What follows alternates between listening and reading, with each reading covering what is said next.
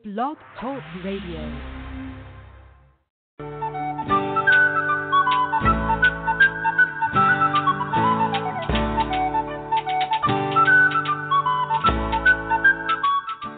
Welcome to the Spiritual Unity Radio Network, a station dedicated to the concept that all manifestations of the divine are equally valid. Join Reverend Terry Power HP, Robin McKean, and all the hosts for programming covering a wide range of spiritual topics, right here on Blog Talk Radio.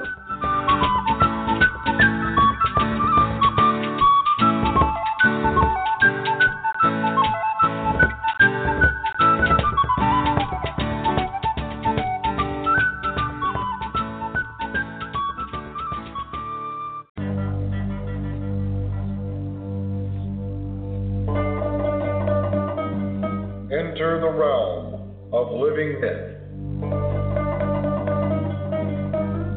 Voice of Olympus, hosted by Hercules Invictus and Athena Victory, celebrates the mythic impulses of ancient Greece and Rome, and they invite you to celebrate with them.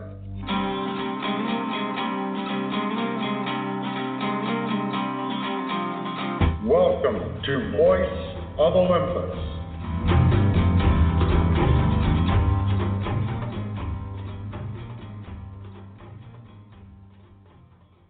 Greetings and welcome to Voice of Olympus. I'm Hercules Invictus, and I'm honored to announce that we are starting our Mythic Gaming reviews again very soon.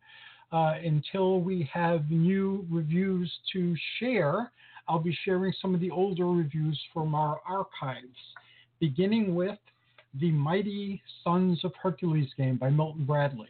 That's long out of print, and it came out during the heyday of the syndicated television show. And anyway, onward to the review. The Heraclides of myth were mercilessly hunted by King Abristios, who feared their legitimate claim to his throne.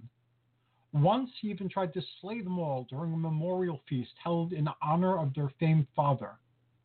Those who escaped raised an army and deposed the tyrant king.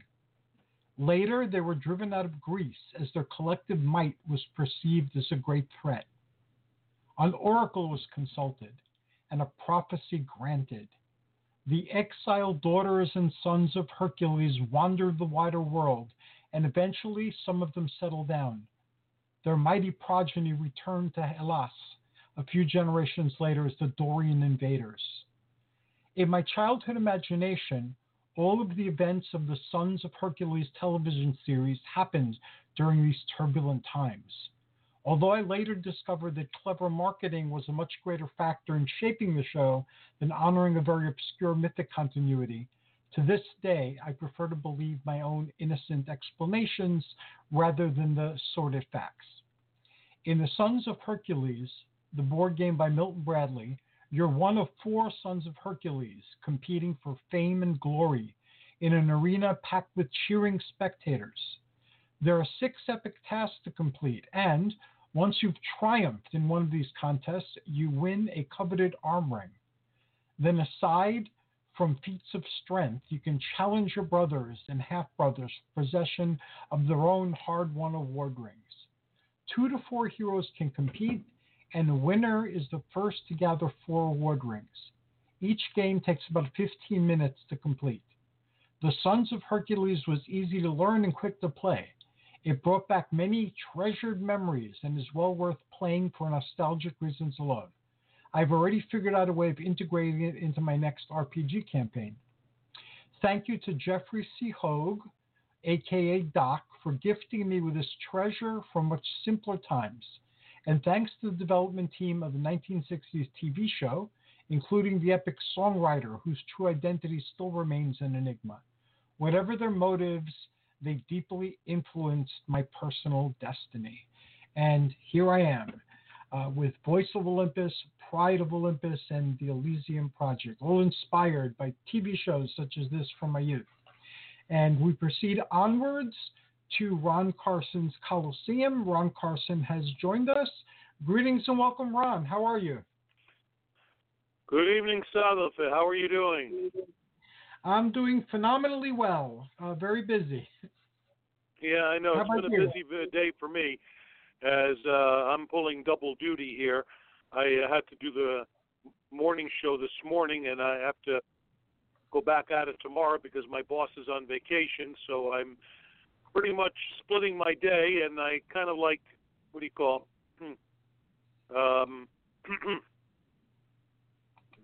kind of a loss for words over here, in more ways than That's one. okay. But, The words will come. but the So- bottom line is that I'm, doing what I love to do, and I'm making some time to pretty much come on the air and talk about the Coliseum, and we picked a pretty good picture, too, to talk about, too. So why don't you share that first? What picture have you chosen this month? Today we're focusing on the seventh voyage of Sinbad. How about that? Ah, I remember that. Yeah. And this was a very, very interesting movie that took almost a year to complete, being of all the special effects. And they were, of course, responsible by the production of Ray Harryhausen, who you're familiar with, of course. Of course. And the movie was directed by Nathan H. Duran, and the title role was played by Kerwin Matthews, who also, of course, appeared in the Warrior Empress Peplum movie alongside Tina Louise, if you remember. Mm-hmm.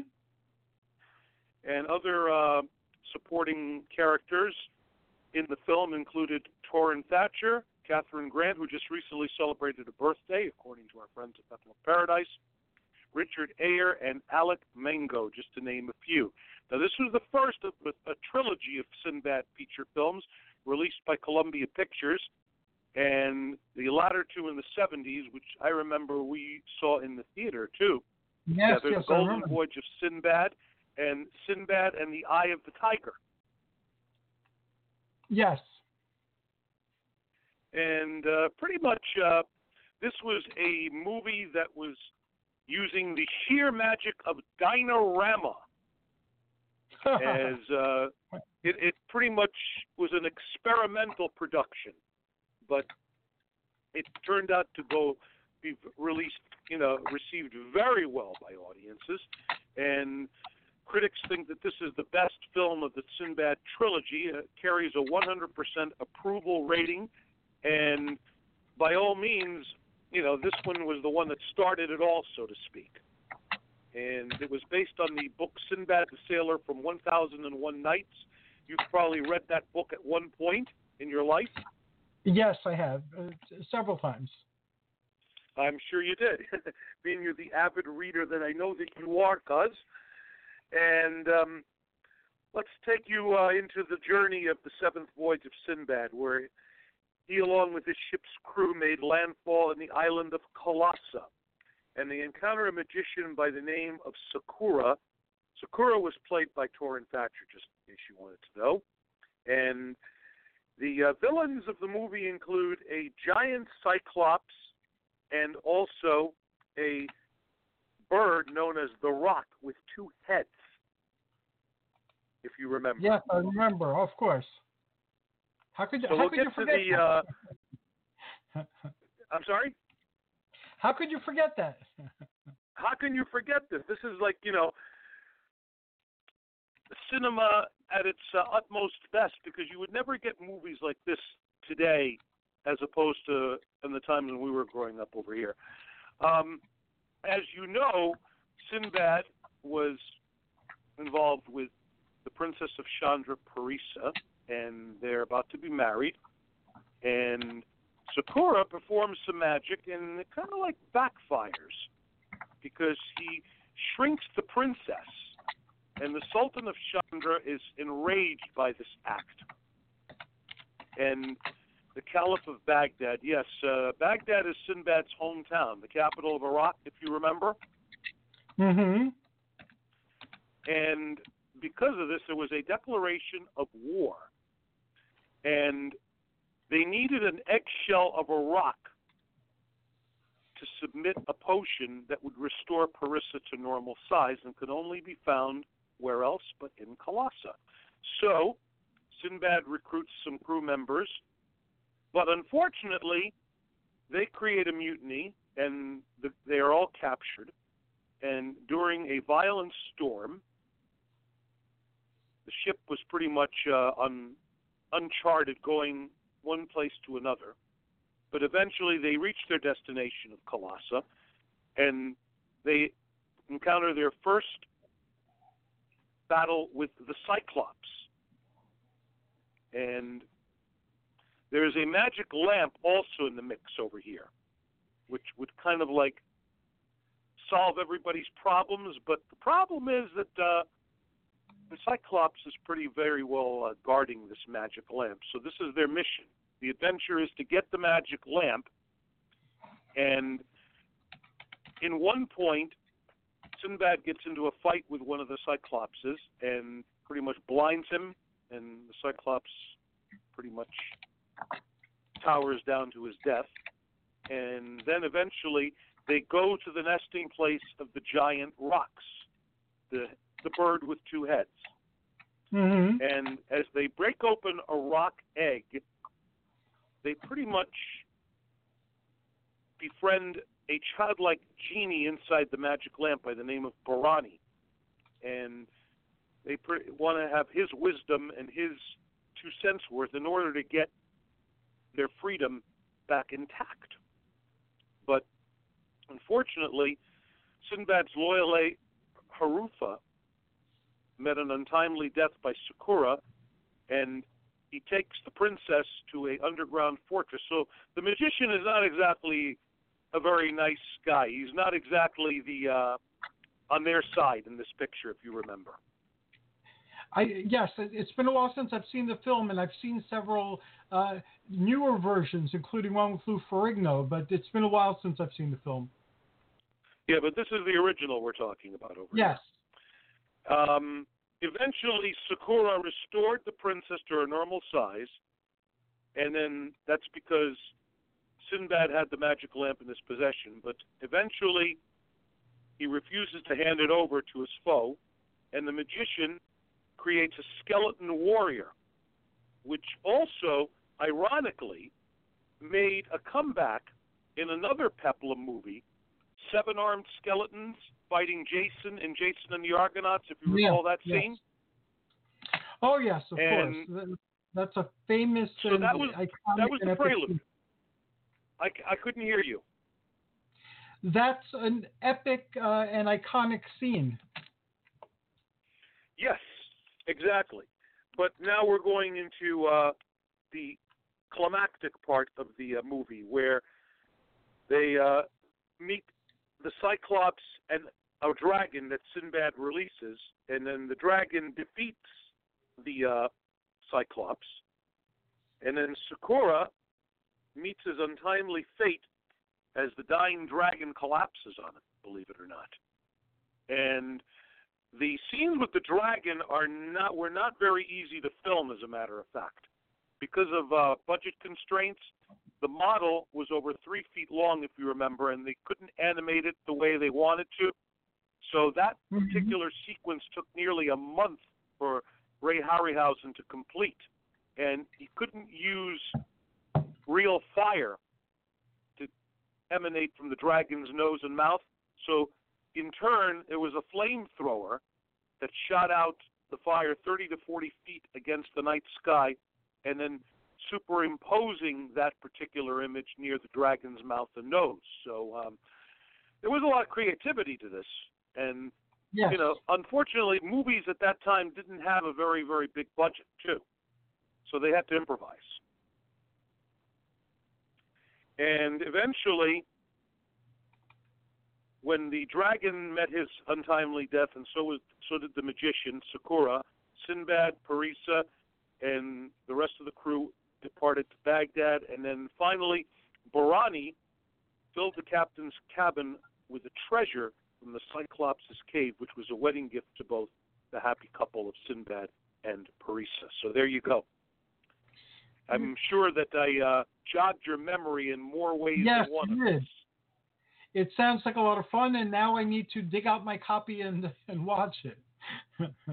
Oh, I'm sure you do have a copy of it somewhere, whether on video or DVD, for sure.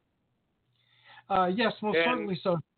Especially in the early days of my collecting, I was a completist. Now I focus mostly on the mythical tales, and I leave the historical ones and the other cultural ones. You know, if I can find them, fine. If I can't find them, that's okay too. But there's hundreds of movies. Yeah, so like I mentioned earlier, Catherine Grant played the part of the princess, and she just turned 85 today. God bless her. Happy birthday. Happy birthday to Catherine. And Barani the Genie was portrayed, like I said, by Richard Ayer, and Alec Mango was the Caliph of Baghdad. And Harold Casket was Paris's father, the Sultan. So I just wanted to throw some names for you on this, just to remind you of who pretty much accomplished this movie. The musical score, ironically, was done by a gentleman by the name of Bernard Herrmann. If you are familiar with his work with the Alfred Hitchcock movies, he was responsible for that eerie soundtrack in the film Psycho. I'm not that familiar with music, but now if you mentioned Alfred Hitchcock, I recall the music on Alfred Hitchcock. Yeah, if you remember, the real scary music on Psycho was composed by the same gentleman who gave you the musical score for Sinbad, Bernard Herrmann. Very cool. And the soundtrack was featuring the Royal Scottish National Orchestra. And they described their rendition of the soundtrack and music as rich and vibrant. So they really went all out on this. And ironically, they released the movie during the Christmas holidays in late 1958, and it grossed in its first 3 weeks over $3 million, which over Back 60 then years was ago, amazing. that was a lot of money. Yes. Plenty of money. My God, $3.5 million. How can you even fathom it? And they made this movie with a budget. The budget even was tilting towards over $500,000, $650,000 to be exact. So we're talking about quite a bit of moolah to make a film of this caliber in 1958. And ironically, some of the, like I said, the skeletons make a return appearance on Jason and the Argonauts, and there was also a Cobra woman figure in the Sinbad movie, which was recreated as Medusa in Clash of the Titans, the original version in 1981. Uh-huh. And it's like, it's pretty much a recreation of these, supporting characters who are also the protagonists in the film, making a comeback in other Peplum movies of that same sort. Yes, very true. A lot of those actors came back time and again in the genre, and then moved on to other genres after that. But there was quite a recurring cast of characters in these old movies. All right, did you notice that the Cyclops in the movie was patterned by the Greek god Pan? Yes. Who had a horn, goat legs, and cloven hooves. Yes. That was an interesting combination of fabulous beasts, the Cyclops and the Satyr. They did the same I think as well. The scene when Sinbad fights the Cyclops and the scene when the Cyclops and the dragon duke it out, resulting in the magician's death afterwards, too, I think are the two climactic parts of the film. Yes, I think so. Weren't there sequels to the Seventh Voyage of Sinbad? Yes, I told you earlier in the chat, there was two others in the early 70s, which we saw in the theater, if you remember. The Golden Voyage of Sinbad, yes. 1973, Sinbad and the Eye of the Tiger, which was released in 77. I remember the Sinbad movies came out, but I don't recall if it was a continuing cast of the same actors or whether they were recasts for the other movies. I don't know because I didn't get information about the sequels, but I'll get back to you on that for sure. But I remember when you first moved to Tenafly, we went to the theater and we went to see that third movie, I remember. Yes. Those were many, many moons ago. Yeah, I know, but that's when movies were magic, my cousin. You know that already. Yes, I do. It's like we treasured the cinema that we grew up with. That's very in true. more ways than one.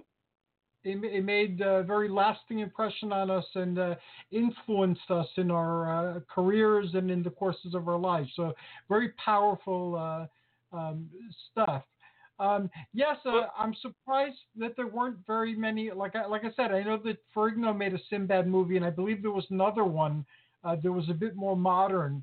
But I know that Aladdin or The Thief of Baghdad, that's become very popular in our culture. But Sinbad seems to have faded from view, and I don't recall anything really spectacular being made about the sailor who had many adventures.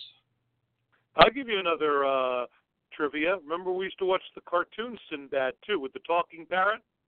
Yes. That was on Channel 11 also, if you recall. And in answer to your question on the sequels, nobody from the original movie was in any of the follow-up Okay, films. yeah. I didn't think so. Yes, right now. Yeah, in memory, Patrick again, Wayne, Jim. Patrick Wayne, who was John Wayne's son, did the title role in the latter film, and John Philip Law was Sinbad in the 1973 movie. But Ray Harryhausen had a hand in both of those sequels as well. Just to let you know. Yeah, Ray Harryhausen was awesome. Oh, he was a brilliant mind in the sword and sandal genre, for sure. I mean, his contributions were just so amazing, and we were all in awe whenever we would see these images come to life, because he truly knew how to make the audience, captivated by the particular pictures. And the bottom line is that he actually made you attentive during those movies too, in more ways than one. Oh yes. As always, he did. Go ahead. No, he did. I had the fortune of meeting him when I had my television show. I interviewed him, and he was on an episode or two of my TV show, and then I included him in the movie that we made. So that was a high point, because he died not shortly thereafter, but I didn't get a chance to speak with him again. So I was very fortunate to have gotten a chance to meet him, to speak with him, and to thank him for inspiring my childhood. Yes, and that enough is a satisfaction in itself that you actually got to say that to him in person. Yes, it was. At one point in life, even though you wish you would have continued the relationship with him, but his untimely passing pretty much prevented that from happening. But I'm pretty sure Ray is with you in spirit, Sadhguru. Oh, of course, as are his animated monsters. They're very much a part of my imagination. Everybody's imagination, for sure. I mean, it's, like I said, the creation of a very brilliant mind, and the contributions that he's made to this genre of film are, unbeatable, with a capital U, for sure. Unbeatable. But in answer to your question, no, none of the original performers of the first movie made any appearances on any of the two sequels back in the 1970s. Okay, yeah, like I said, my memory's poor, but I didn't remember them being, continuing. I remember the story continued, but I couldn't remember if the original actors did. So thank you for clarifying that for me. Ironically, the sequels both made $11 million. Wow. But they pretty much didn't. They pretty much broke even a little bit more because the budget came close to $1 million in making both of these movies. So they made like a slight profit. Well, that's a good thing. Yeah. So, it happens. Like I said, with sequels, it's not like the original presentation, but the original version for its day really, really made an impact financially and still makes an impact to this day for people who are fans of this particular character. He's one of the timeless mythical greats. I remember they even made a Popeye episode where Brutus played Sinbad. That is correct. That is correct. Oh, yeah, you just don't get this type of entertainment like that in this so-called 21st century anymore, you know? Nope. Different types of things are popular now. You had mentioned Peplum Paradise a little earlier, and as everyone who listens to the show knows, we have a very high opinion of Peplum Paradise, the group, Stephen Smith and Nick Whale, the admins, and all the wonderful people who congregate there, some of whom have shows on our channel as well. So we recommend Peplum Paradise very highly. It's a place you'll want to visit not just once, but very often.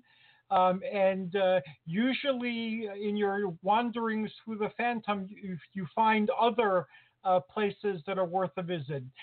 Have you found any new locations to share with us today? No, I wanted to keep sticking with Peplum Paradise. Okay. Because I want as many people to go into that page. I want many people to join the group. If you're a fan of this particular genre of motion pictures and TV shows, you pretty much need to be in this group, for sure. And the two gentlemen, Nick Whale and Stephen Smith, who are loyal and true to us, and I do believe they're up late at night listening to this broadcast across the pond as we speak. Big shout out to them.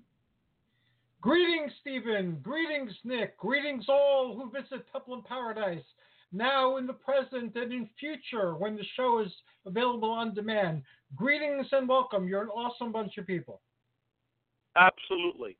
And it's a great place to be nostalgic and to check out some very important information about the performers who contributed their 2 cents to this genre of motion pictures. And the most I love about this group, it's drama-free. You know? Yeah, that's always a good thing. Life is too short. It is always a good thing. Online drama.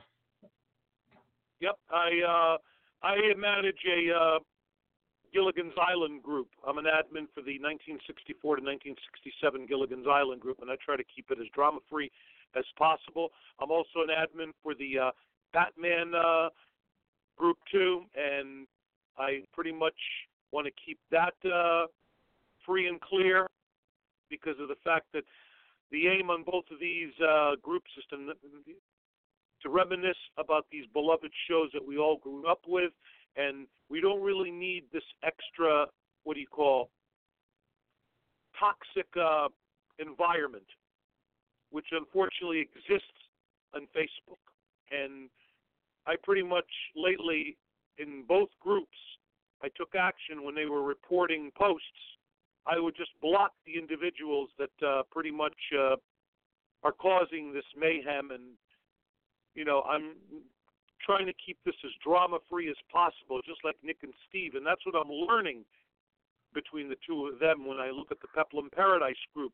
I want the groups that I'm an admin at for these two beloved TV shows that are near and dear to me in my life, that we can all congregate and think back to the good old days and talk about the shows and talk about the characters and talk about the contributions they've made in certain scenes of each episode. But there's just no room for, putting inappropriate and dramatic comments and causing friction, because as an administrator, I will pretty much release you from the group if you are actually causing this type of behavior, because there's no room for it. Yes, that is a very wise thing. I'm glad you're adopting a policy, and you do indeed have two very good role models in Stephen and Nick. Oh, definitely. I mean, I learned from their example on how they are running Peplum Paradise. And that is exactly the motif that I'm using in order to keep the groups that I'm an administrator in, on full cylinders, so to speak. Mm-hmm. And I thank both Nick and Steve for giving me that inspiration. If they're listening, God love them. They're very, very, much an influence to me, and I'm learning a lot as a fellow administrator between the two of them. So I definitely wanted to acknowledge that to both of them on your show. While you were speaking, I used to have interviews of Stephen and Nick long before we had the radio show. And then we had a mishap when transferring information from our old computer to our new computer. So I believe I might have it backed up somewhere on one of those little devices. But I found Nick's interview, so I'm going to post that here in the thread for today's show. And this way, if anybody would like to read and learn more about one of the founders of Peppermint Paradise, it'll be available to them. Mm-hmm. There it is. Excellent. So it is over there. So the end of the year fast approaches and a new year begins. We're in 2020 already. Who'd have believed it? And do you have any things that you'd like to accomplish in the year ahead? Well, I'm just forwarding, in my career. I'm doing the best I can and being a, model entertainer for WSBS, my radio station up in Great Barrington, Massachusetts, which serves 3 different states on the dial, which includes, of course, most of Berkshire County in Massachusetts, northwestern Connecticut, and eastern New York. And, I just want to, see more growth in my status at work, where I'm hoping I can pretty much accomplish more goals and more obligations, and to pretty much entertain my audience, and that's what it's all about. I mean, my goal in 2020 is to just keep forging ahead as what I'm doing in 2019. And that makes a lot of sense. I invite everybody who is listening to tap into our website. It's WSBS.com. Click the Listen Live Now icon on the home page, and you'll get our live stream. If you have one of those smartphones or mobile devices or tablets, you can also reach out to us via the WSBS app at your local app store or Google Play, and you can take us along wherever you go, anytime, anywhere around the world. And normally I work 10 to 3 on weekdays, but this week I'm doing the morning show for my boss, who's on vacation, and I'm still going to be on my Saturday morning thing. So it's getting up early now this week, and I'm trying to make this necessary adjustment, but I should be lying down, taking it easy, and going to sleep to start a brand new day tomorrow. But because I didn't want to miss out on my appearance for the Coliseum. Oh, thank you. And I'm greatly honored. You're very welcome. I made the ultimate sacrifice. At least I took a nap in the afternoon, so that's the good thing. Very, very so cool. As soon as I'm glad that you made it on. As soon as I'm done with this interview, I'm going to bed. Well, I think we're almost there.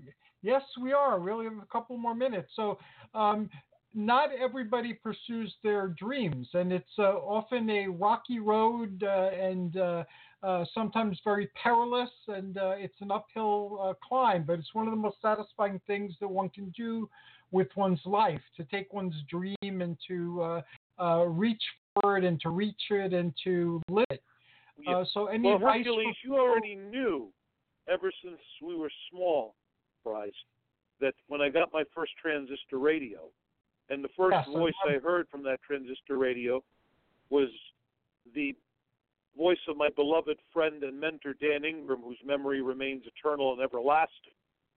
And I pretty much had the experience in learning from him personally, along with some of the other radio personalities at WABC and other New York metro area stations as well. The list is too long to even accomplish as we're coming to the close of this chat. But my mind was set since I was 3 years old that I wanted to be a broadcaster, that I wanted to be a radio personality, that I wanted to utilize my day in some way, shape, and form to be in a radio studio and to entertain an audience and to also have them listen to the show and engage in it as well in more ways than one. And my motto is, if I made one person smile, wherever they're listening, whether on the radio or online or on the app, and I kind of gave them a little bit of a jump start to their day, then my mission was completed after I got off the air for that day, that I made people happy. And it's not because I'm in it to be a radio star. I'm not in it to be in that studio for personal satisfaction or gain, to pretty much feed my ego.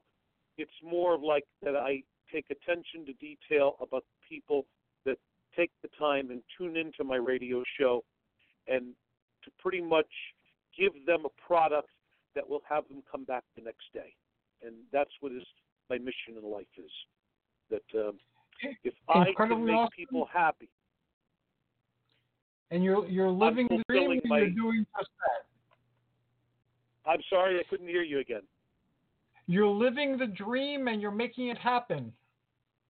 I am, and just like you are too, and your own way, shape, or form, taking the identity of Hercules Invictus and actually, farming yourself out to the public in Bergen County, New Jersey, and getting yourself well known on these internet radio programs. And I can't wait till you start writing again. Oh, I've started writing. I've been published in 14 anthologies this past year and a half. So I'm writing, and right now I'm working on a book. So that is long underway. I'll show it to you next time I see you. Are you coming this week for Thanksgiving?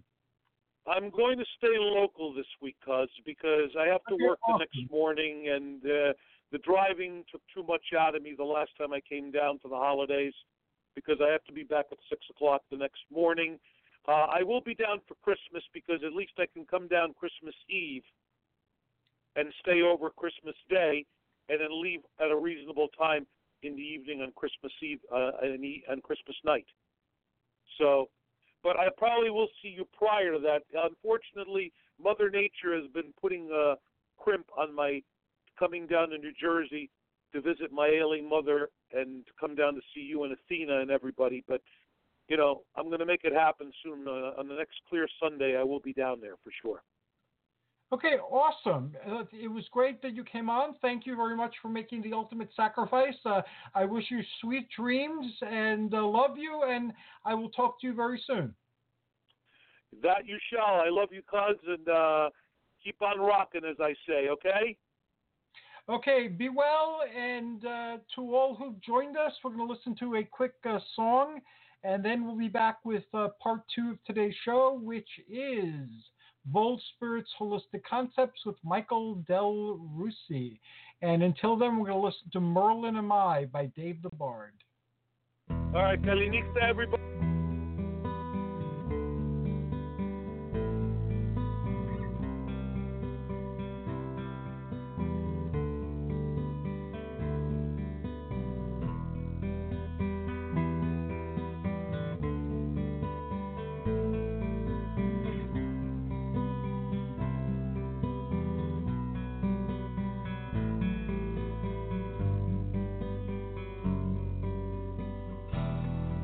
In a tower on a western shore, a woman cries in pain.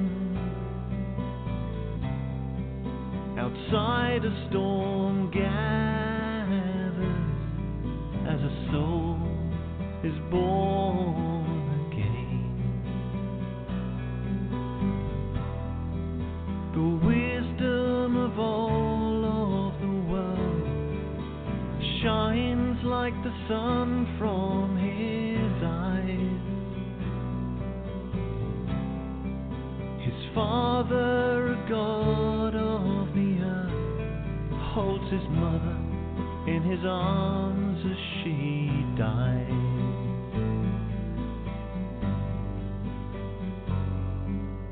Merlin am I,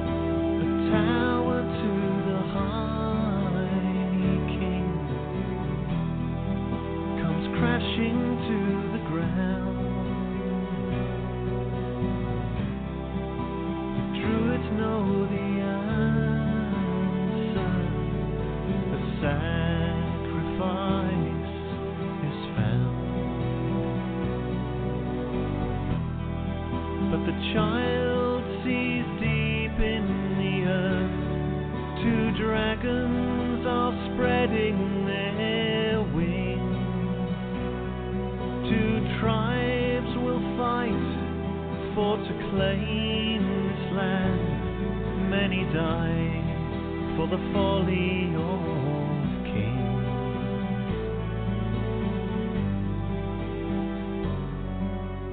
Merlin am I, Merlin am I, and I know the secrets of the land and the sky, land and the sky, and you'll hear my voice where the eagles fly. Merlin am I.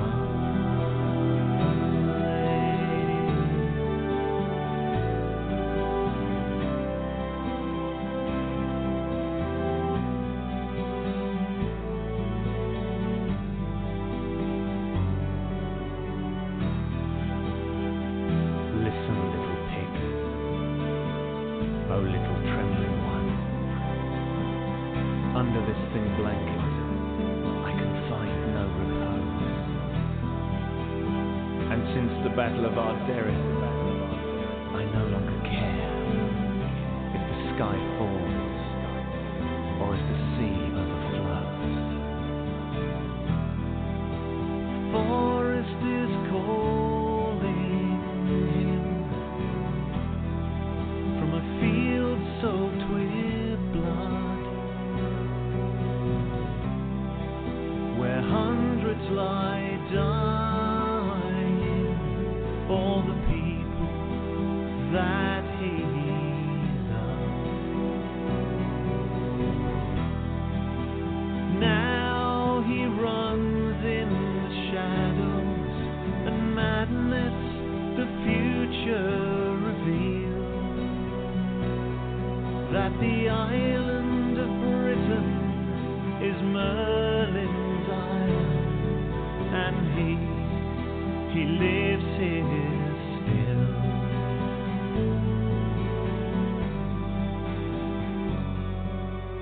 Merlin am I, Merlin am I, and I know the secrets of the land and the sky, land and the sky, and you'll hear my voice where the eagles fly. Merlin am I.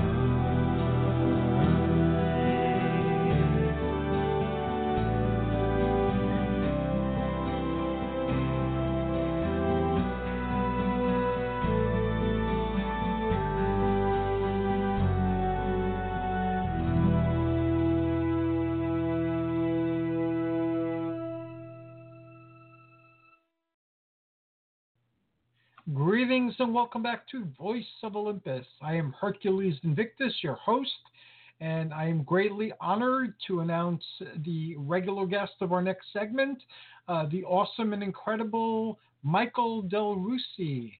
Greetings and welcome, Michael. How are you?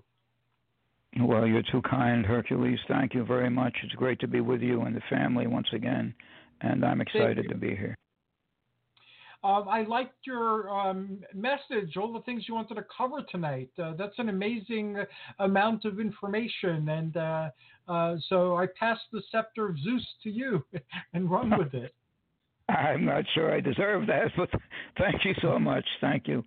I just wanted to cover some recent information that I think might be useful to your audience, those who train or who are interested in getting into training.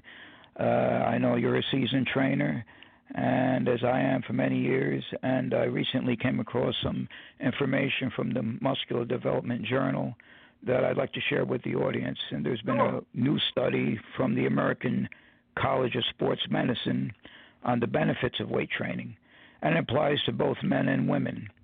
And it's a pretty impressive list. They discovered that there's fat loss and weight control, increased metabolism, increased calorie burning after exercise. We know that happens probably more specifically with weight training than it does any other form of exercise.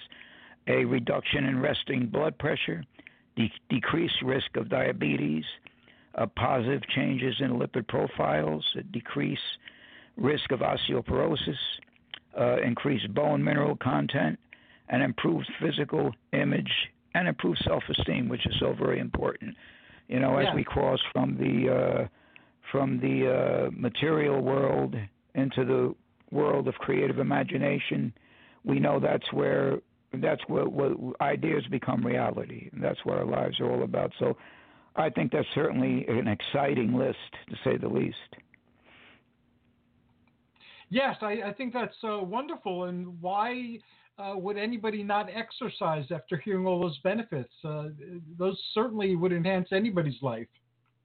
Well, you know, we probably grew up somewhat in the same era.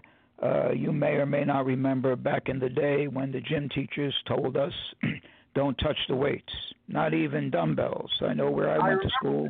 Yes. Weights were taboo. Weight training was completely taboo.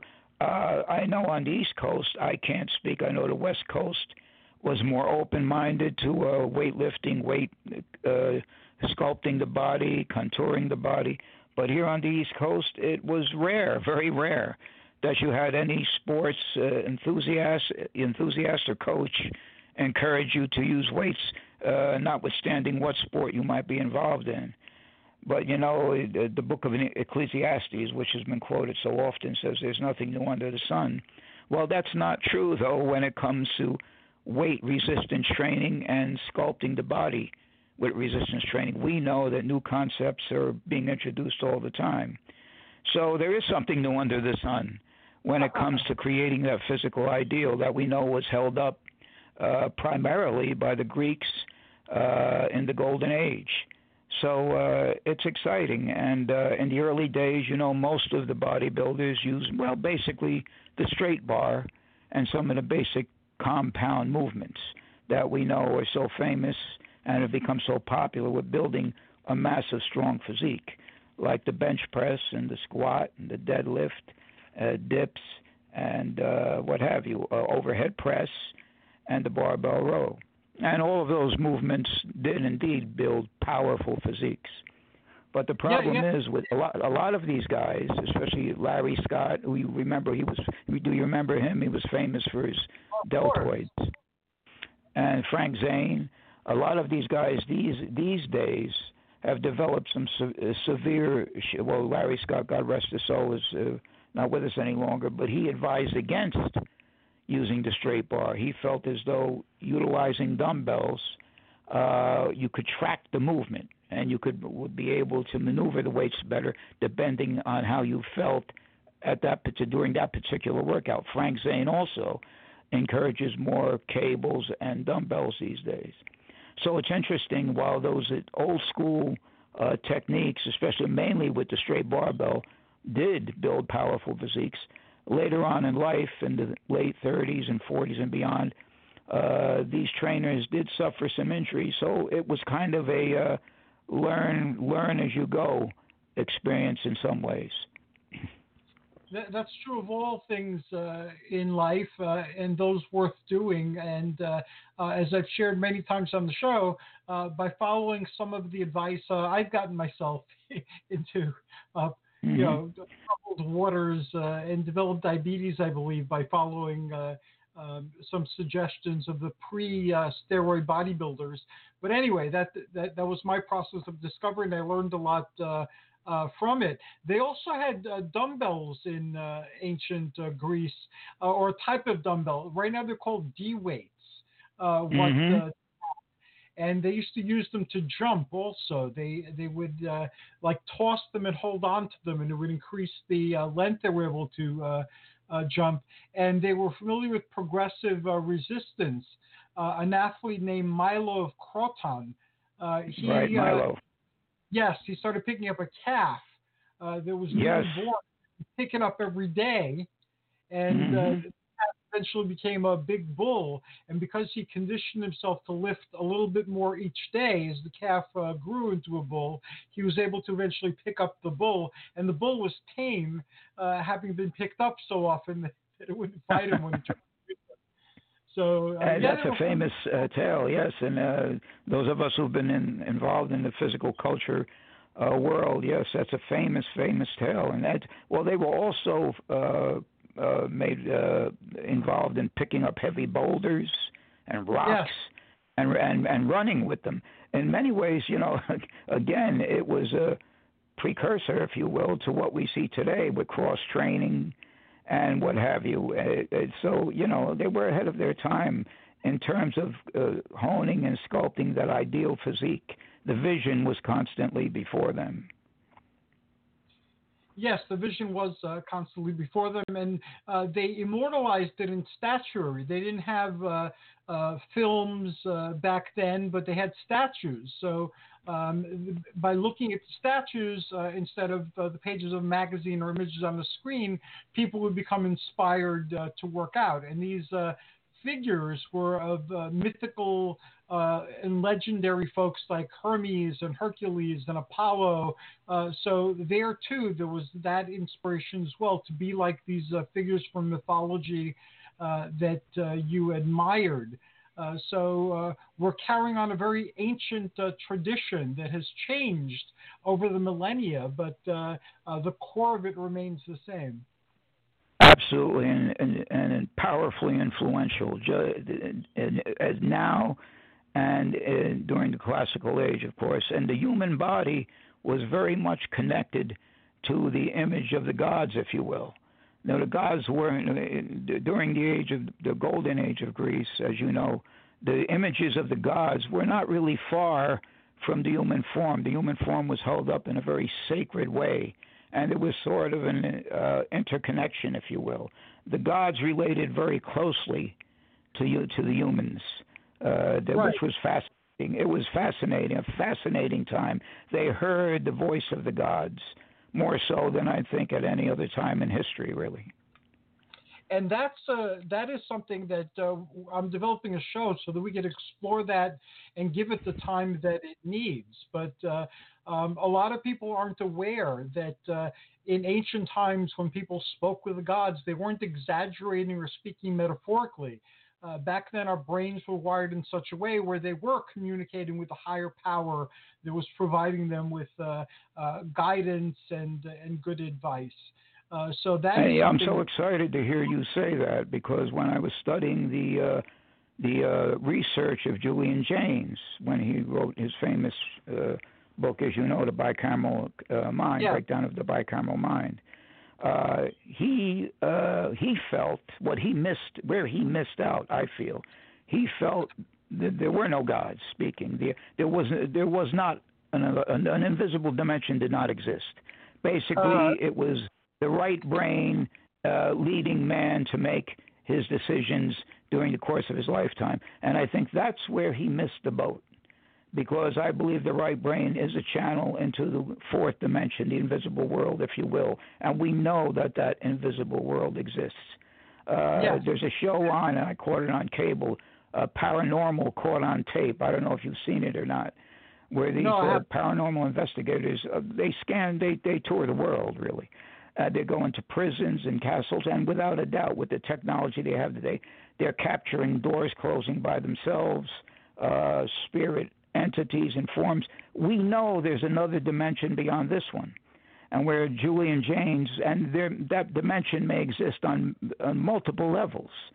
Where Julian Jaynes missed the boat with his research in the bicameral mind, as you pointed out, and I'm so excited at the statement you made. He left out the possibility of the existence of a fourth dimension. But we know there's another dimension beyond this one. And there's other voices and minds beyond this one. And that's where I feel he missed the boat. And the right brain, if you will, I believe, is the channel for those other voices and those other gods speaking to us. As do I. I believe the same. I believe that there is a higher dimension, many higher dimensions, in fact, and that these are inhabited by intelligences that we understand through the mythical or religious images that we have, and that they use this to communicate to us in ways that we'll understand and accept. But I believe that these intelligences are not the product of our brains, that there's something that's inside of us as well as outside of us. They're realities in and themselves. So I'm looking forward to that particular journey. And since you brought up a paranormal adventure, in the past, several times in my life, I've investigated paranormal. Mm-hmm. And I'm planning on doing so again. So if you'd like to go on that, the invitation is open. I'll keep you posted on what's going on in that particular journey. I would love to hear about that and participate in that if possible, because I have had some experiences of my own, and yes. There's no question in my mind that there's another dimension beyond this. And if we sensitize the channels of our mind to the invisible world, I believe we can do that. We can open up our channels to God, if you will. Whatever we put our focus on can become reality, as you know. And when both hemispheres of our minds, when we concentrate on integrating them, both the left and right hemisphere, I believe all things are possible. And as I've said in the past, I just wish some of this, and I know you're a student of bicameral science, would be taught in the schools. I think we're really missing the boat here in so many ways.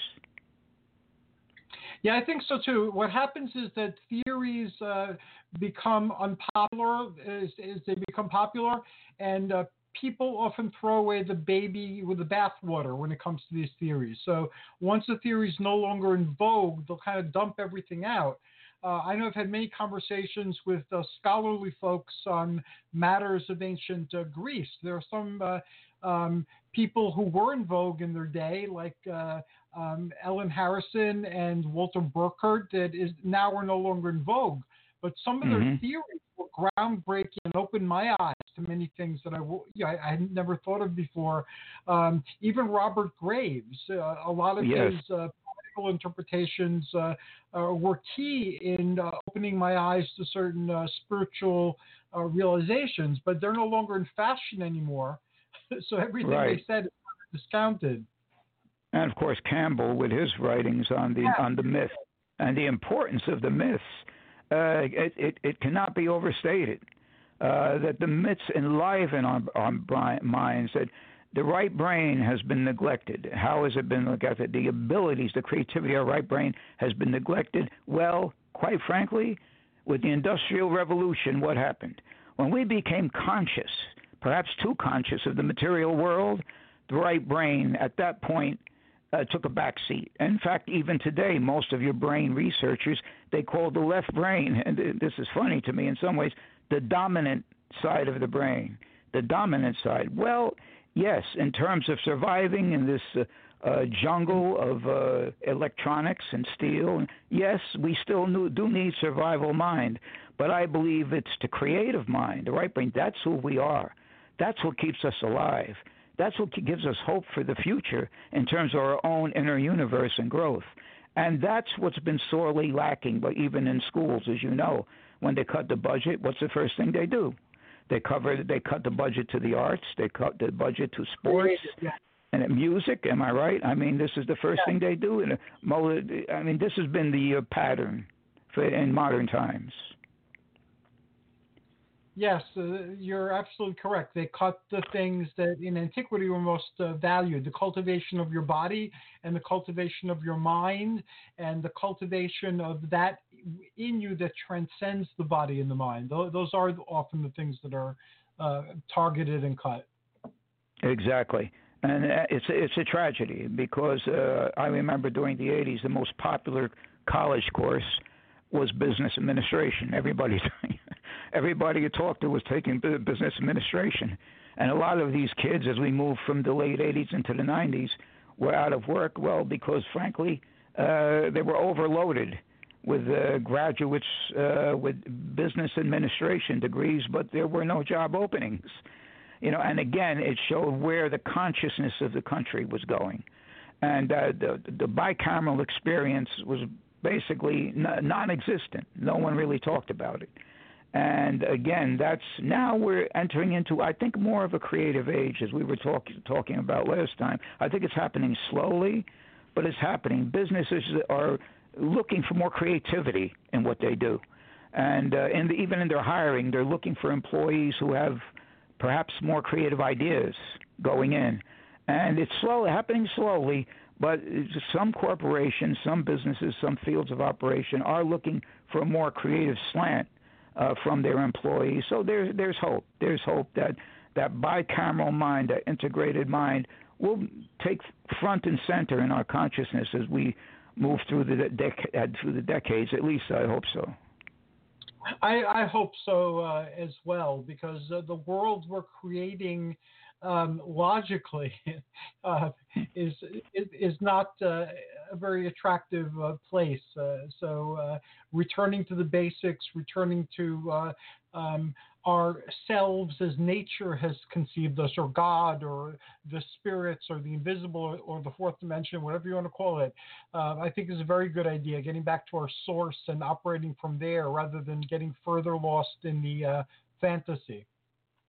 Exactly. And I think that's going back to health and training and sculpting the body. I think creative mind is taking a front and center there too. I mean, we know now that certain training techniques that have been neglected or haven't been really discovered now are being utilized, and as we move into the later decades, and safer ways of training, safer ways of sculpting that body ideal that we seek so desperately, those of us who realize how special it really is, and both men and women, whether it be supersets, and they're using dumbbells are being used more frequently. I like something that I've used I'm using now and have shared with some individuals, called holistic sets. They're not really supersets. They're sets where, in other words, let's say you're doing a set of dumbbell curls. At the same time, you would perform squats. You wouldn't use heavy weight, obviously. You would use light to medium weight. So if you're doing two-arm dumbbell curls, you'd be squatting at the same time. I have found that doing 5 or 6 sets of a movement like that can be very productive, both in terms of developing the muscle and stimulating the metabolic system, burning calories. So you're actually working anaerobically and aerobically at the same time.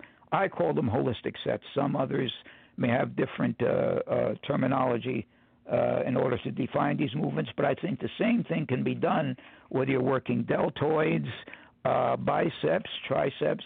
I mean, basically utilizing the squat at the same time you're working the upper body. I call them holistic sets. I have seen dramatic improvement in my own training and training others with this kind of approach. And so, again, it's a matter of thinking creatively, thinking progressively, and moving forward. And the old school techniques were, of course, that's what started it all, and I have great respect for that. But moving beyond the straight bar and the cables, there's so many things we could do just with a set of medium to light dumbbells. It's amazing the muscular separation and definition you can create. And for a lot of, especially young people, they neglect that aspect of total body sculpting. So I think it's something worth looking into. I will definitely experiment with it. So basically, let's say I wanted to combine arm exercises with the squats. Would I do like a set of like hammer curls or Zotman curls, and then immediately follow it with a squat, or would I perform them simultaneously? Simultaneously, and that's why I call them holistic sets. You would, if you're doing a 2-arm dumbbell curl, you would squat with each repetition for whatever repetitions you desire, 10, 15, 20. The same, you could perform the same, use the same method for a standing dumbbell press, for even a tricep extension. If you're, in fact, even lying down, if you're doing a dumbbell press, you can do dumbbell chest presses and knee crunches simultaneously.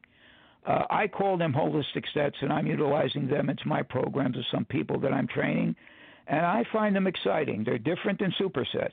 A superset is, as you know, you perform a set of curls, and then you perform a set of triceps, or a set of squats, whatever the case might be. Here you're working two different body parts simultaneously. And I have found that, well, it stimulates the metabolism like nothing I've experienced, and you're burning more calories, and you're getting terrific pump in the muscles. And I think it's something that's definitely worth integrating into one's training system. I will definitely experiment with that and let you know what happens. Ryan Foley, who is also on one of the Mythic Fitness shows, he has suggested something called the 5 system, where you start with very light weights and then do 5 reps and then go to the next highest weight. And I also have wrist and ankle weights, so I can increase with increments of like 2.5 pounds. And then when you can't do 5, that's your last one, and you do that twice, and then you move backwards to get to the lighter set. And you don't. What's amazing about it is you get a phenomenal pump, and basically you're doing a pyramid set, and so you're doing like light pyramid sets, it's been very effective. I do that several times a week now. I'm also experimenting with light heavy. So this sounds like something I'd love to try. So tomorrow I will experiment with it. I'll pick an exercise and do the holistic movement. And next time you're on, I can give you an update on what happened. I would love to hear that. I would love to hear your review of that because I have found them very exciting, frankly. I call them holistic sets because, again, you're training two body parts simultaneously, and you're just stimulating the entire metabolism. The circulation is great, and you're getting a fabulous pump at the same time. And so I utilize them with as many movements as I can. And, of course, the variety is the key.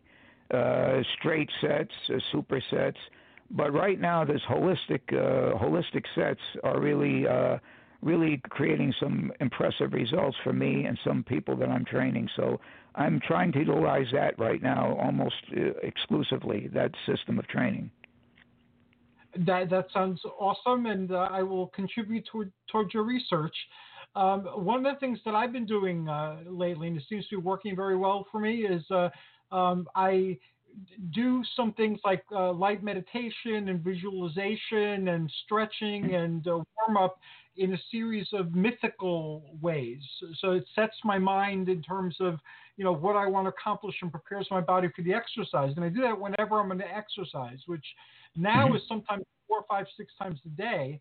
But the thing is, my exercises are short. They're like 10, 15 minutes, but they're very intense. And that's the key. Yes. Right. I found don't plan like what days I'm going to take off or what days I'm going to do half, because life will throw that at me anyway. There's at least like 2 days a week where I'm not going to be able to exercise for like half a day for whatever reason. And there's always something that comes up that'll take up the whole day.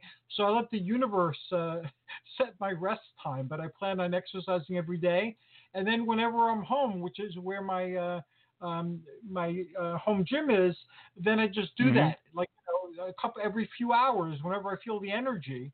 And I found that I've gotten phenomenal results, both in terms of my endurance and in terms of my muscles as well. And this way it gets rid of the whole planning the workouts and how long I'm going to spend and things like that. I just work out continuously. And I love the process of working out. So it's not a chore. It's a joyous activity. And that helps a lot. It certainly is. It certainly is. And I'm so glad you put it that way. Once you become enamored with seeking that physical ideal, and I've seen pictures of some women, female trainers who weights are the priority, sculpting their bodies are the priority, not so much lying on the ball or jumping around, and some of the movements that are popular today. They want to sculpt their bodies. They want to seek that classic ideal. I have so much. I have to say this because I am so impressed with women, probably more than men, who put that hard-nosed, old-school effort into lifting those weights and sculpting their bodies, and some women are so impressive. And I'm so impressed with your dedication.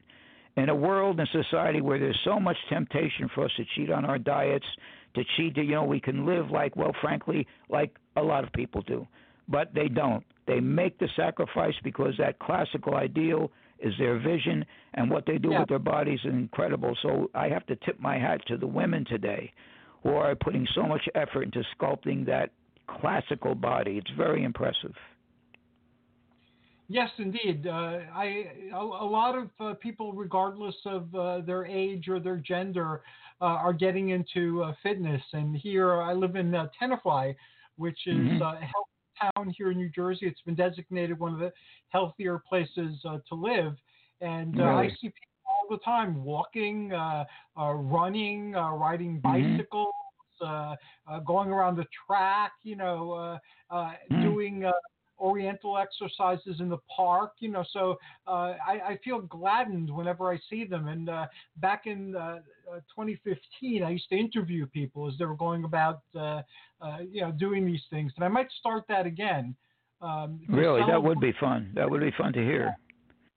Well, I wanted to share one more study with you that I thought was most impressive. I had mentioned this to you last time we were on, and that's about this is from the Journal of Medical Science and Sports Exercises, and it's about the cell mitochondria. The mitochondria, as you know, is the powerhouse of the cells. A healthy mitochondria is associated with longevity and helping to avoid premature death. It was found that weight training in men and women over a 12-week period had ignited the mitochondria in terms of its performance and longevity, and it simply created a healthier cell. And this was over a 12-week period of weight training, both men and women, and this was from the Medical Journal of Sports Science. So I thought that was quite impressive, because I think that's one of the keys to staying healthier longer, is keeping the mitochondria of the cell as energized and healthy as we can. So I thought that study was very important, and weight training was primarily responsible for that. Yes, I have to read that in greater depth and greater detail. But thank you for introducing me and the audience to it. You also sent some information on a new vitamin. Can you talk about that a little bit? Yes, I would like to discuss briefly bilberry. Bilberry standardized. There's been a brand new study on bilberry, especially for those who are suffering from circulation issues, like people with heart issues and diabetes, and especially microcirculation. That bilberry was shown over a 3-month period to enhance healthy circulation in individuals who were suffering from poor cardiac output. So I would encourage everyone, in fact, I've just gotten on it recently myself, to consider using bilberry standardized extract and adding that to their vitamin program. There are no contraindications, and every study has been very positive up to this point as far as enhancing circulation, which is so very important. And that goes along also with nitric oxide, which of course you know is a natural substance, natural gas, which is produced by the body. But beetroot is very popular today because it produces an abundance of nitric oxide, which has been very helpful for cardiac patients and people suffering from heart disease. So beetroot and bilberry, I think, are certainly worth investigating and considering adding that to your program. I have been, initially I tried too many things and I couldn't track what was helping, what wasn't helping. So I slowed down in my vitamins, and I found that vitamin D3 works very well. I've had great results with that. CLA, which most people don't get a good, result with, I get excellent results with. I get great results with lutein, especially when it's in the Ocuvite. My vision has shown dramatic improvement. I don't even need my reading glasses anymore. I do, and here we talk about knowledge being discounted. I do eye exercises, which most people tell you aren't going to work. They work very well when combined with the lutein. That's exciting, because I have heard that from some other people that they do work extremely well in improving certain conditions. And on your suggestion, I started with vitamin C again. Yes. And it's too soon to tell, but I remember that worked very well for me in the past, so I have no doubt it'll work again in the near future. So I've also magnesium on your advice. I've been taking magnesium with good effect. So it's a process and it's slow, but better this way than the way I was doing it before, where I didn't know what effect I was getting or not getting. And I'm giving right. Well, you know, once we do some basic research on these nutrients, then we can move from there. And what's exciting, what you're sharing right now, and what we're both sharing, is that somebody somewhere in your audience can benefit by what the concepts we're putting forth now. And what is a concept? It's an idea that's eventually supported by scientific discovery.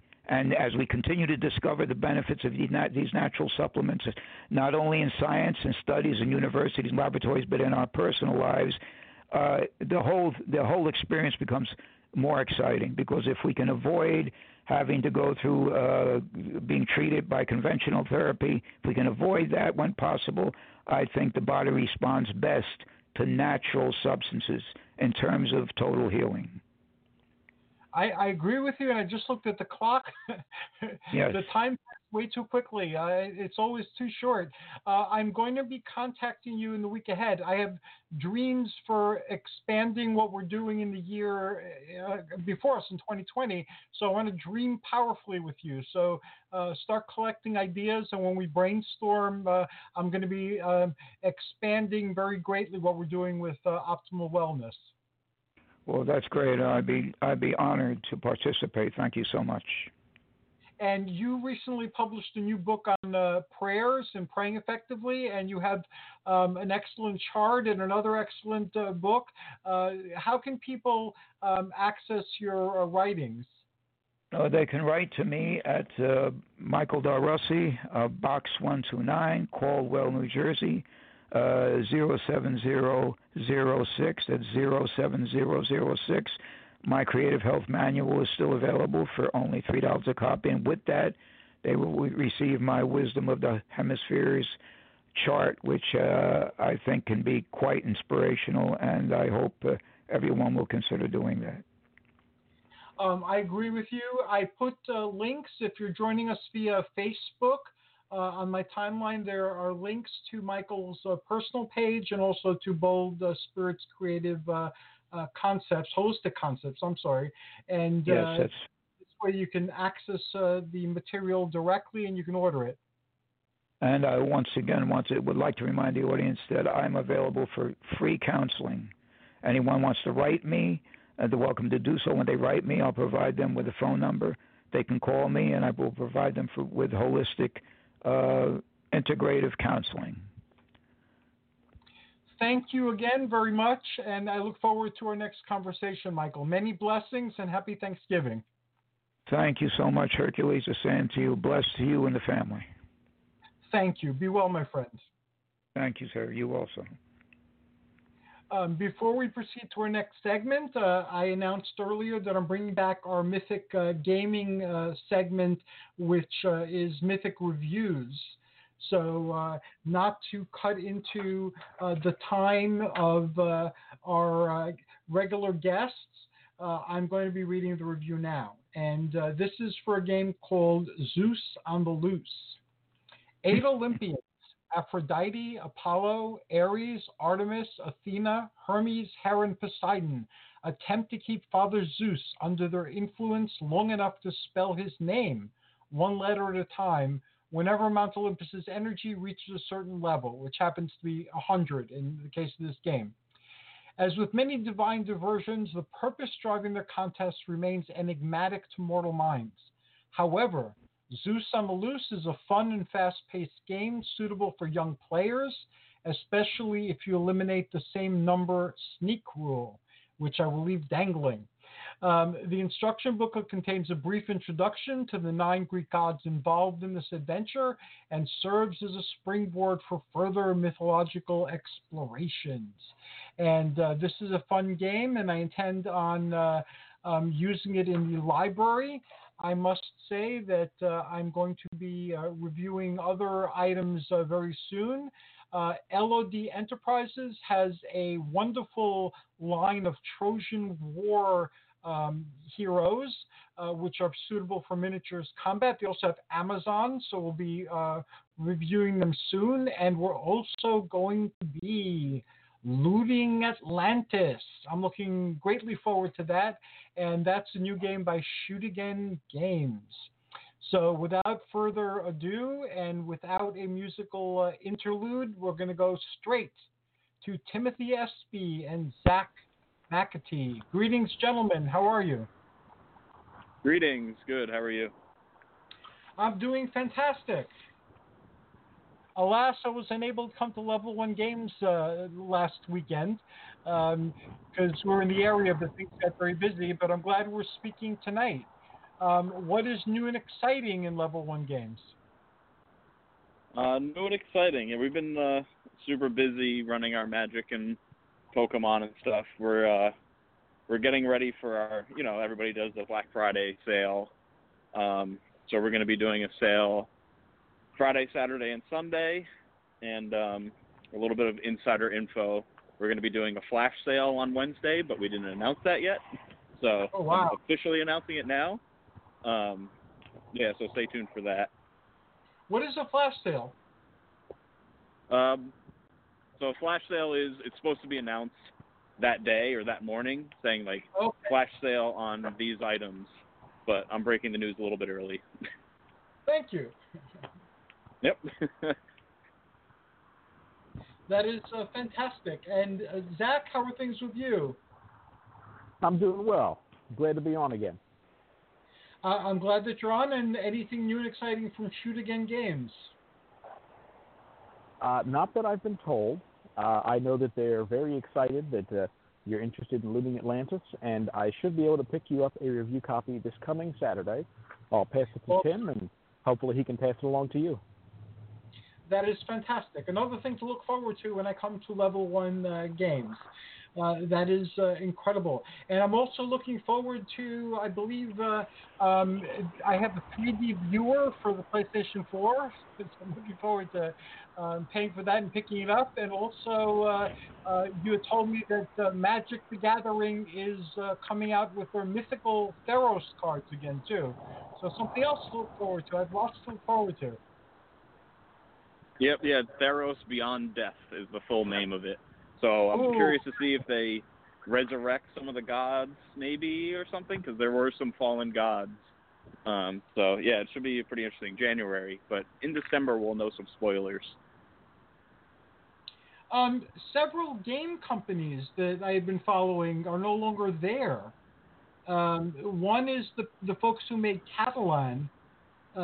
They seem to have closed their doors, and also I had reviewed a game called Cyclades a while back, and so I was planning on reading that from my archives today, but I couldn't find their webpage or any information on them. So that's very sad because their games were incredible. Yeah, I'm unfamiliar with those. Yeah, Cyclades was a like an economics type of game, but it had figures, and the figures were mythical creatures like cyclopses and giants and things like that. It was very similar in some ways to the D&D Giants game. Okay.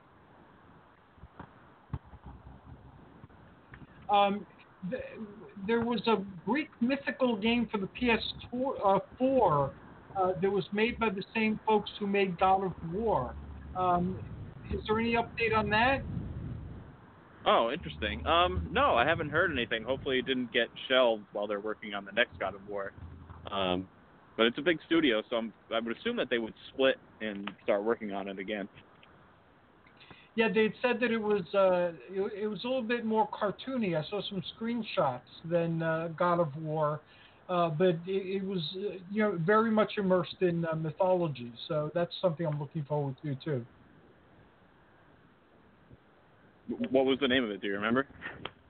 No, Gods and Monsters, maybe Gods and Heroes.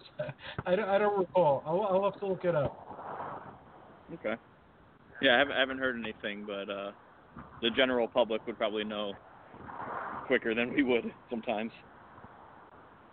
And Zach, last time you were on, you talked about some games that you were putting together for Halloween. How did those unfold? They went pretty well. I mentioned last time the one set in Chile where everybody was exploring the ruins and talked about all the Chilean monsters and myths that I had to learn about. Yes. For the other one that I did, I used a system called 10 Candles, which is a very dramatic and character-driven system.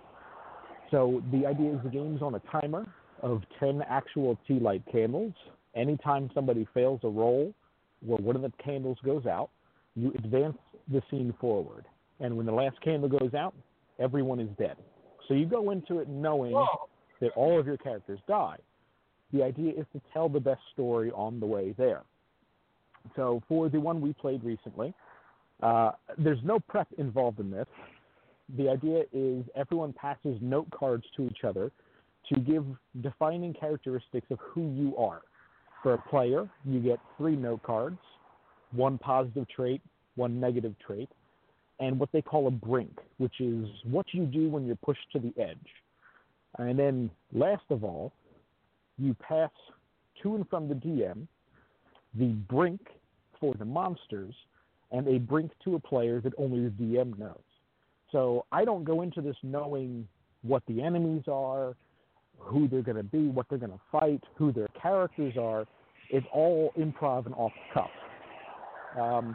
So I believe the prompt I was given was one of the characters passed me the card that said, I have seen the enemy take apart machinery and build strange new things. So the setting was a cruise ship in the middle of the ocean. Darkness has covered the skies. Stars have not been visible for 10 days. And all of a sudden, they start hearing screams on the ship. Slowly, things get more and more silent. They formed a group, locked up in one of the rooms, and they realize they need to get to the engine of the ship, start it up, and try and steer it to safety. They journey through the ship, encountering glimpses of the enemies, until finally meeting some of them face to face, hulking behemoths crabmen from the abyssal deep, with scavenged warships reconverted into dark technology, and various squid, tentacle, vampiric creatures. And what they were doing was they had made surface contact, realized that this horrible glaring light of all the sun and stars was always present.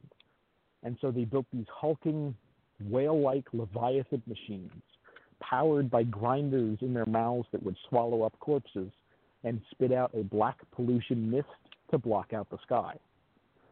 At the end of the game, despite all of their best efforts, one of the ships came up and they became overrun by enemies, but one of the players has had the foresight to sabotage the boiler of the engine and blow up the ship. So at least they took some of them out with them.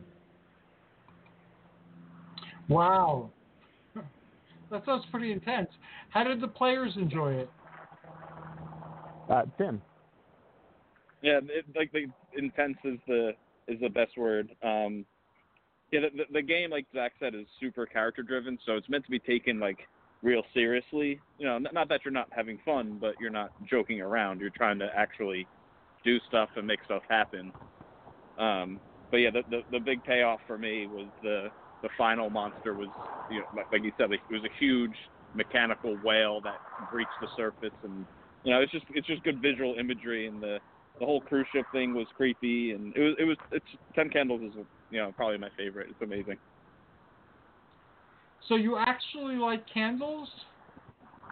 Yeah, you get 10 tea light candles, and you start the game by lighting 3 of them and beginning to explain how character creation works. After you work through the first stage, then you light 3 more. Then you finish up that phase, light the last 3 before the final one, and once everyone's characters are completely ready, you light the last candle. The real kicker to the game is before everyone leaves whatever safe haven they're in, they figure they leave a message just in case things go wrong and they don't make it, with the hopes that maybe someone will find the message in case as a last reach out in the void.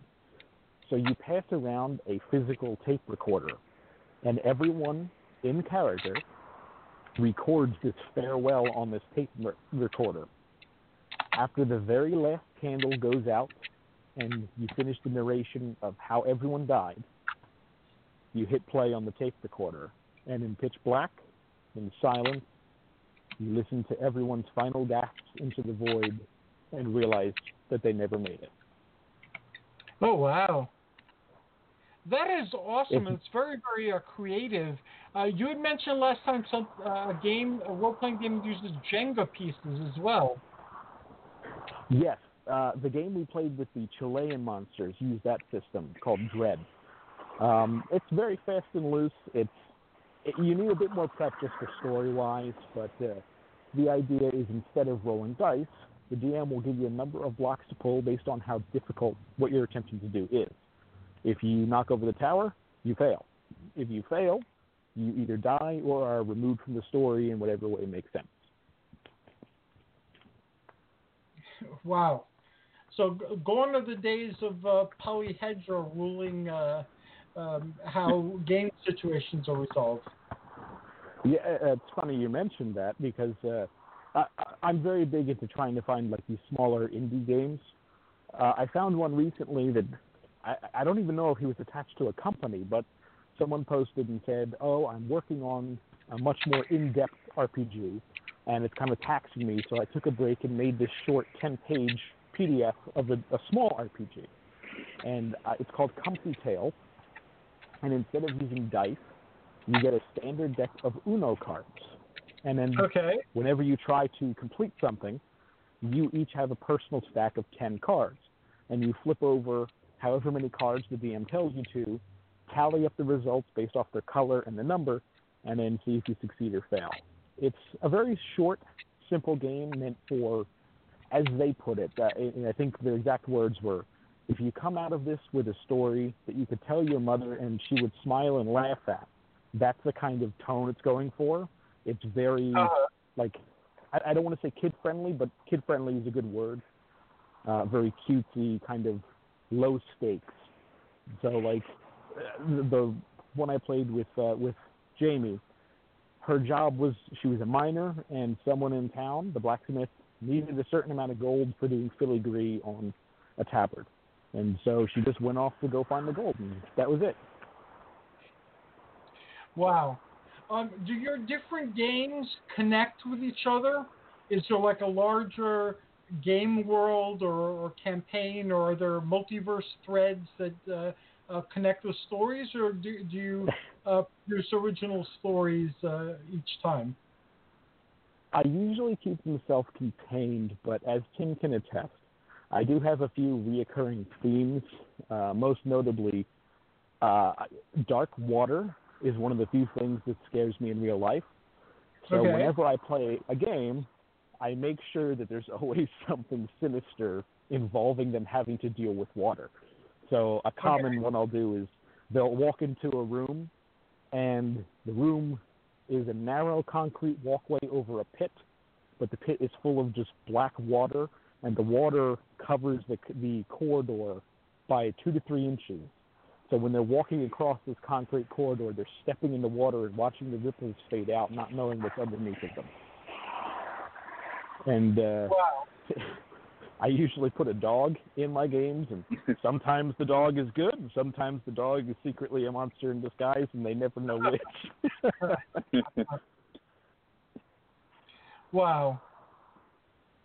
Wow. Okay, because when I started role-playing back in the 70s, during the dawn of the role-playing games, and what happened since that time for decades was that my games all connected in some way. There was one big story, and then just like Marvel and DC stories, it got so complicated and convoluted that I needed to simplify it. So for a couple of years, we had Time Wars, which kind of got rid of years and years and years of storyline and just kind of compacted it and kept the best of everything. So now we're cool. operating like timeline.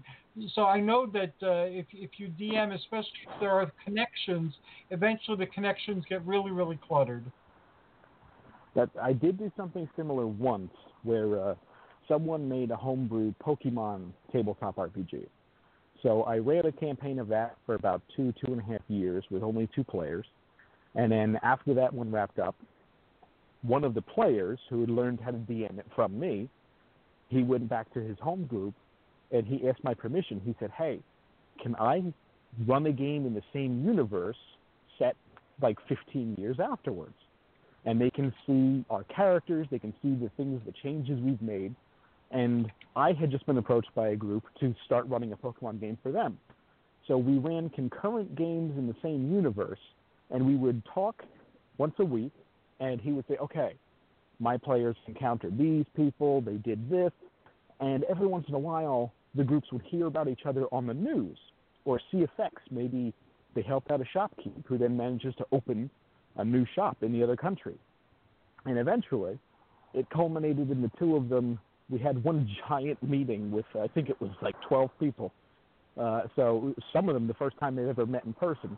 And they all came together, and we both co-DM'd at the same time, switching off who was in the lead.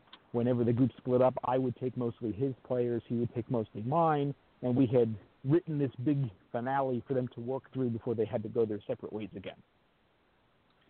Wow. I had something similar happen when I was in Holy, Pennsylvania. This was already going back over a decade. But there in Holy, we had a Dungeon Masters Academy. So I used to teach the kids how to role play, and they were usually players who wanted to be DMs. And then when they finished the academy, they were allowed to set up their own games in the library independently of what I was doing. And a lot of times they would take the story threads that they enjoyed and further develop them. And then eventually they'd sit down with me and their campaign would tie into what we were doing. So further expand really awesome. the storylines. Yeah, it was lots and lots of fun because people participated in the adventure through different GMs and at different times, and there was continuity over years. And I ran into some of them when we had our store years later when they had kids of their own, and they were talking about these adventures with nostalgia. So that was very satisfying. It's always great to see that you made a lasting impression on your players, that they can reminisce on it and have that fond memory of the event. Incredible. I'm starting again in January. Right now I'm running a 2-parter at the Cresskill Public Library, A Voyage of the Argo, or Jason and the Argonauts. And last time I ran this, it took 2.5 years to finish, which is about as long as the actual Argonaut voyage. So I'm starting that again. So I'm going to talk to you at some point. Maybe I could do an episode at Level 1 Games and see if anybody's interested in a good old sword and sandal adventuring. I mean, I think a lot of us would be. You'd have us. Wow, that is awesome. We would have a decent group for that. I'd say certainly. Okay, good. I'm looking at some old and new gaming systems also. I'm an old Tunnels and Trolls person. That was like the second popular role-playing game to come out, and it simplified a lot of D&D, and it made a lot more sense than the original D&D, which is kind of cumbersome. And now I'm looking at simpler things, so this way I could go over the rules with everybody, and in a couple of minutes they can play. So I'm still exploring different systems, but I will definitely get back to you about that. Yeah, awesome. That's why I personally like the more like one-shot ones, like 10 Candles and Dread and stuff. It's like it's more streamlined and easy. You don't have to remember so much stuff. You can just kind of lose yourself in the moment and not have to worry about crazy systems and everything. That's more my speed and what I'm into. Have you ever heard of 1PG role-playing? I don't think so. I had reviewed that a while back, but it's PG is page, so it's one-page role-playing, and the idea was have disposable heroes. That basically everybody would get together. You would pattern the game like on a cinematic adventure, like a movie, And then if you wanted to continue with the same characters, you could, but you didn't have to. The movie is self-contained in and of itself. So they started coming out with different genres. And they had peplum, they had superheroes, they had Cthulhu type of stuff, they had cowboys, they had spies, you name it, they did kung fu, they did all sorts of different versions of it. And the attributes would change depending on the version that you were using, but it was pretty much the same mechanism and it was pretty easy. So that's something that can be taught and very quickly. And so it captures the flavor of different genres. So maybe we'll go with that to start and see how it goes, and then choose something else another time. That sounds like it could work well. Incredibly awesome. So there's always something going on beyond your immediate circle. You're involved in many creative things, both of you. Going past the gaming, is there anything new and exciting going on? That's a good question. Zach, take it first. Let me think. See if I can think of something. Okay. Hasn't been too much new outside of that for me, but I've gotten more into painting miniatures. So I recently received a bunch of Kickstarter expansions from the Dark Souls board game. And I've been painting some of those miniatures and trying to get better at that. That's a lot of fun. And I used to paint miniatures back in the day, and I still have some of them. So I've been recycling them for nice. the different permutations of the mythical game. And one of the things we did recently was we did a time travel one where we had like the gods as ancient aliens. Okay. And they used technology to influence the dreams of these heroes that they then took to the planet Venus. And because I was doing it as part of a summer reading program for the library, it was Edgar Rice Burroughs' Venus, so it was something inspired by it. This would encourage them to read the Edgar Rice Burroughs books.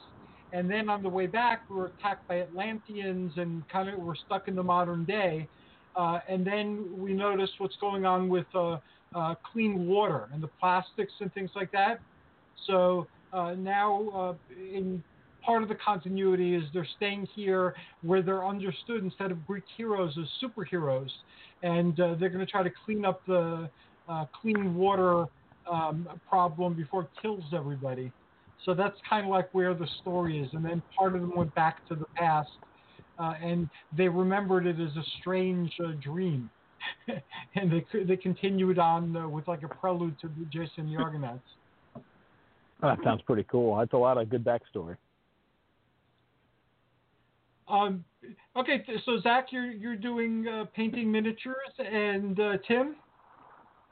Yeah, for me, video games and that stuff is, and card games and stuff is almost all encompassing. My other like real passions in my life is music is like a huge part of like me and who I am. I used to play like in a band in high school, but it's more of a high school thing. But I'm a frequent concert goer. Like I just went to one a couple weeks ago for a local New Jersey band that celebrated 20 years of a record coming out. And I'm going to another show next week. Yeah, next week in New York City for a crazy, like death metal band or whatever. Yeah, so it's really music and games, and hockey is another passion of mine. I don't play, but I'm a huge Devils fan, so this year's a little rough for us, but That is awesome, and if you'd like to share your music on one of the shows, just send me like files, and I'll download them, and we could share the music with the people listening in. Okay, yeah, I'll have to find some ones that are appropriate. Some of the stuff is a little crazy, but yeah, I could go through my library and see what I got. Awesome. I'm looking forward to that. And I saw in a magazine that they're bringing back some ancient classics like Icewind Dale and Baldur's Gate and Planescape Torment, which were all D&D like role-playing turn-based war games, kind of. And do you know anything about that you could share? I'm not sure about those, but I know that one of our favorite games is called Betrayal at House on the Hill, and there's it's a standalone version of it, but it's Betrayal at Baldur's Gate is what it's called. Okay. And in my opinion, that's the way to play the game. I feel like they streamline the rules and some stuff a little bit better. And the setting is cool. You know, it's all Baldur's Gate setting. So I know there's that one. I know that they just released a D&D book that's an offshoot of Baldur's Gate. I forget what it's called, but I have it in the store. I just don't remember the name of it. So I don't, they're bringing those IPs back and, you know, bringing back their popularity. Yeah, I was excited to see the games because my computer no longer plays a lot of the old games because they're on disc or they're on CDs or CDs, I believe, and my computer tells me that it can't play the games. So some of my favorite games are no longer playable, like Diablo 2. It won't let me play Diablo 2 anymore. Yeah, there's a few ways to work around that. Computers is another thing that I know decently well too. Where you need to put a virtual machine onto your computer that you would boot up like Windows 98 or something, and then the disk would be able to read there. But there is a website, I forget, GOG, goodoldgames.com. A lot of them are free too, like Abandonware and stuff, where they fix the code, I think, and it releases them for modern PCs. Something you might want to look into. There's probably some super old games that you probably forgot about that you played and able to play again now. GOG.com? I'll go there right now. Yep. It's a pretty cool website. Like I said, it's a bunch of like abandonware of companies that have closed, you know, and the copyright went up, so they can put it up there, and a lot of them are free too. It's an interesting site. Okay, I will explore that later at my leisure, but what came up looks very interesting, so I will leave that there. And Diablo 4 is coming out also. Any insight into that? I like Diablo 1 and 2. I didn't care for 3 that much. I don't have too much personal connection with Diablo. My buddy used to play Diablo 2 a lot, and it was more of a me watching him because that's just I was into that. And I haven't heard anything about. I might jump into Diablo 4. Probably a good thing to jump into. I haven't heard too much about it. But games that I'm interested in, I like to hear that they're coming out and when they're coming out, and then I don't see anything about it. I want to be surprised. Okay. How about you, Zach? Do you like to, I don't like to be surprised. I research everything to death and know what to expect. How about you, Zach? I flip-flop. It really depends on like how into the IP I am. If it's something that it's like, oh, okay, this sounds like it might be interesting, but I'm not devoted to it, I'll research the hell out of it. But if it's something that I really like, if a book's coming out or it came out recently but I haven't gotten to buy it, and it's maybe in a series I've been reading by an author I like, I avoid it like the plague because I want to enjoy it organically. Okay. Yeah, like for me, the new Pokemon game just came out, which is the first full console release in a long time. And that I heard little bits and pieces. I knew I was going to play it anyway, so I heard little bits and pieces of it. Now I'm playing through it now, and I have, 20, 30 hours into it already for the past week. And I saw that the game you were talking about that is based on the computer games, but it's a board game. Mm-hmm. I was in Anthony's store and I saw that. He had it in the window, so I was looking at it. Okay, yeah. He has a copy of it. Betrayal at Baldur's Gate is what it's called. It's really good. The pieces are nice. The boards or the tiles are nice. You build the streets in the mansion as you go. and it's something that you could easily integrate into your role-playing game, just like the other D&D board games. Funnily enough, they actually put in some references to like the D&D books, the expanded lore. So like one of the tiles is a statue of Minx and Boo, and you can pray to it to get like a boost to your speed. But they have all these little notes and stuff on the tiles that if you know stuff about some of the expanded universe, it's really cool to see it all tied together.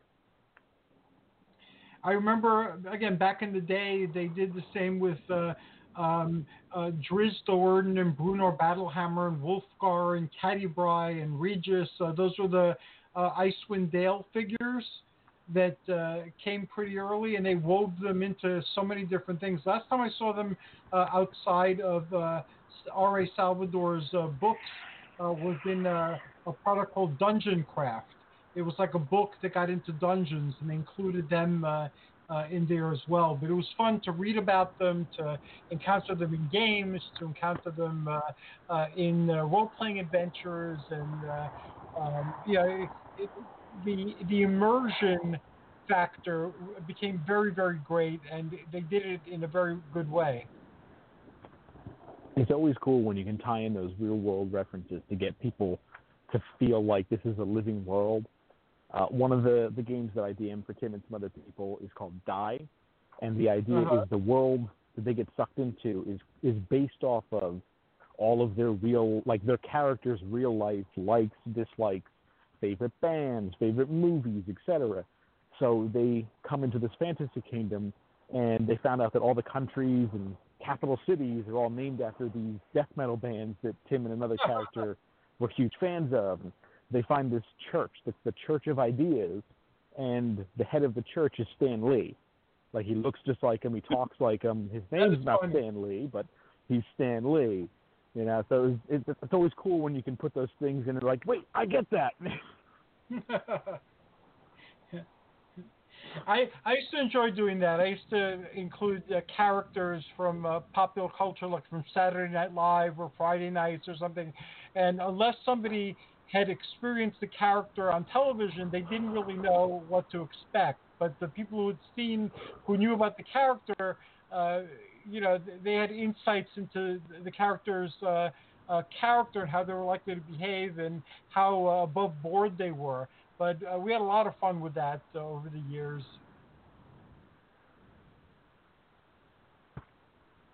One of my favorites of that was my cousin Harry, who was the person who first got me into trying tabletop RPGs. He had a recurring character, Rusty the Traveling Merchant. And so you would find him, random towns, and he always sold gear that was like slightly off. Like something was either wrong with it, or there was a chance it might go wrong, or it did something unexpected.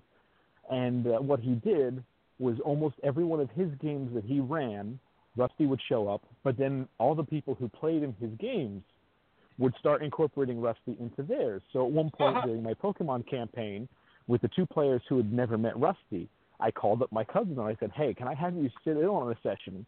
And I explained the system to him. I said, can you come up with like 10 really weird items that will work within the system, and I'm going to have you phone in and just be Rusty, just for this one-off session, and sell them this useless junk.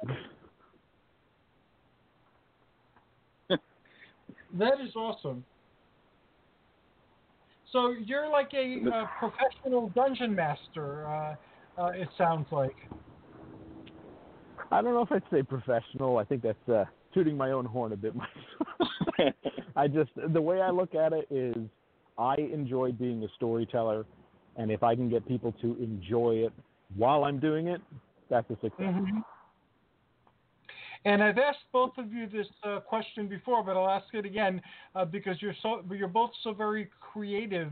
Have you ever thought of collaborating on a project? Like when I spoke to your aunt, I had mentioned the game that you had with the South American monsters. Yeah.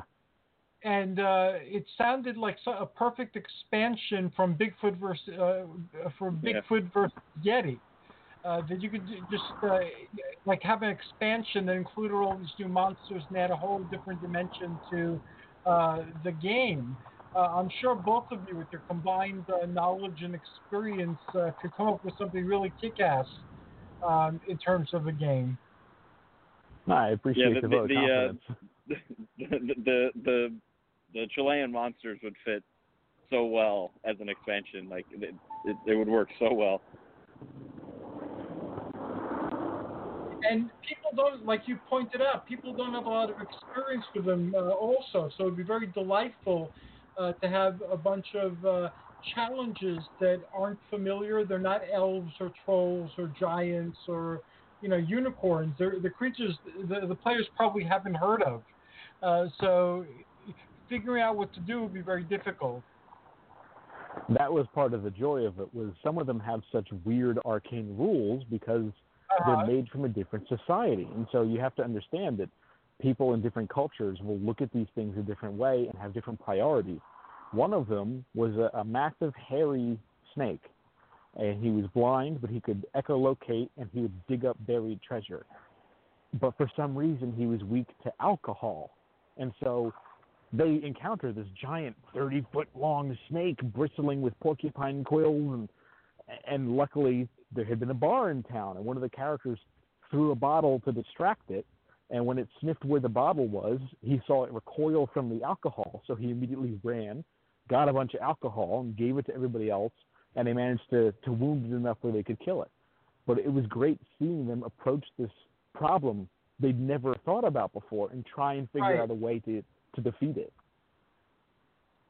I will leave you both with that thought, because I really think that you guys could do something incredibly awesome, because you do awesome things all the time with your creativity. So anyway, we've run out of time, even without the music ahead of time. I had a lot of fun speaking with both of you, and I look forward to the next time we speak. Tim, I'll be by the store within the next week or so, and I wish you both a very healthy and happy Thanksgiving. Same to you. Thanks for having us on. And look forward to see you. I'll have a copy of the Bigfoot vs. Yeti for you too next time I see you. Looting Atlantis. Oh, Looting Atlantis. Sorry. Yeah. And we have a minute each. Can you please tell people how they can enter your worlds? And we'll start with Tim. For us, it's level1games.com, the number one, so level1games.com.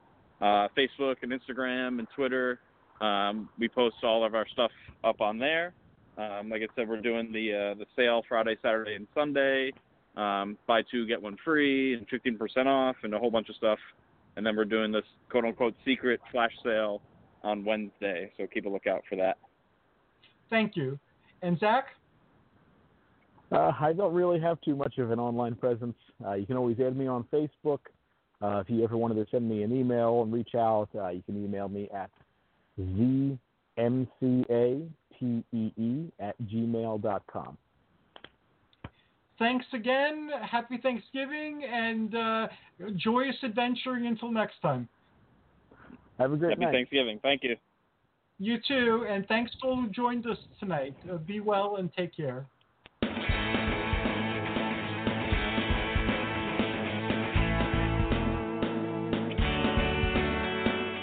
Thanks for listening to the Spiritual Unity Radio Network. Join us 7 nights a week for exciting programming covering a variety of expressions of faith. And remember, all manifestations of the divine are equally valid.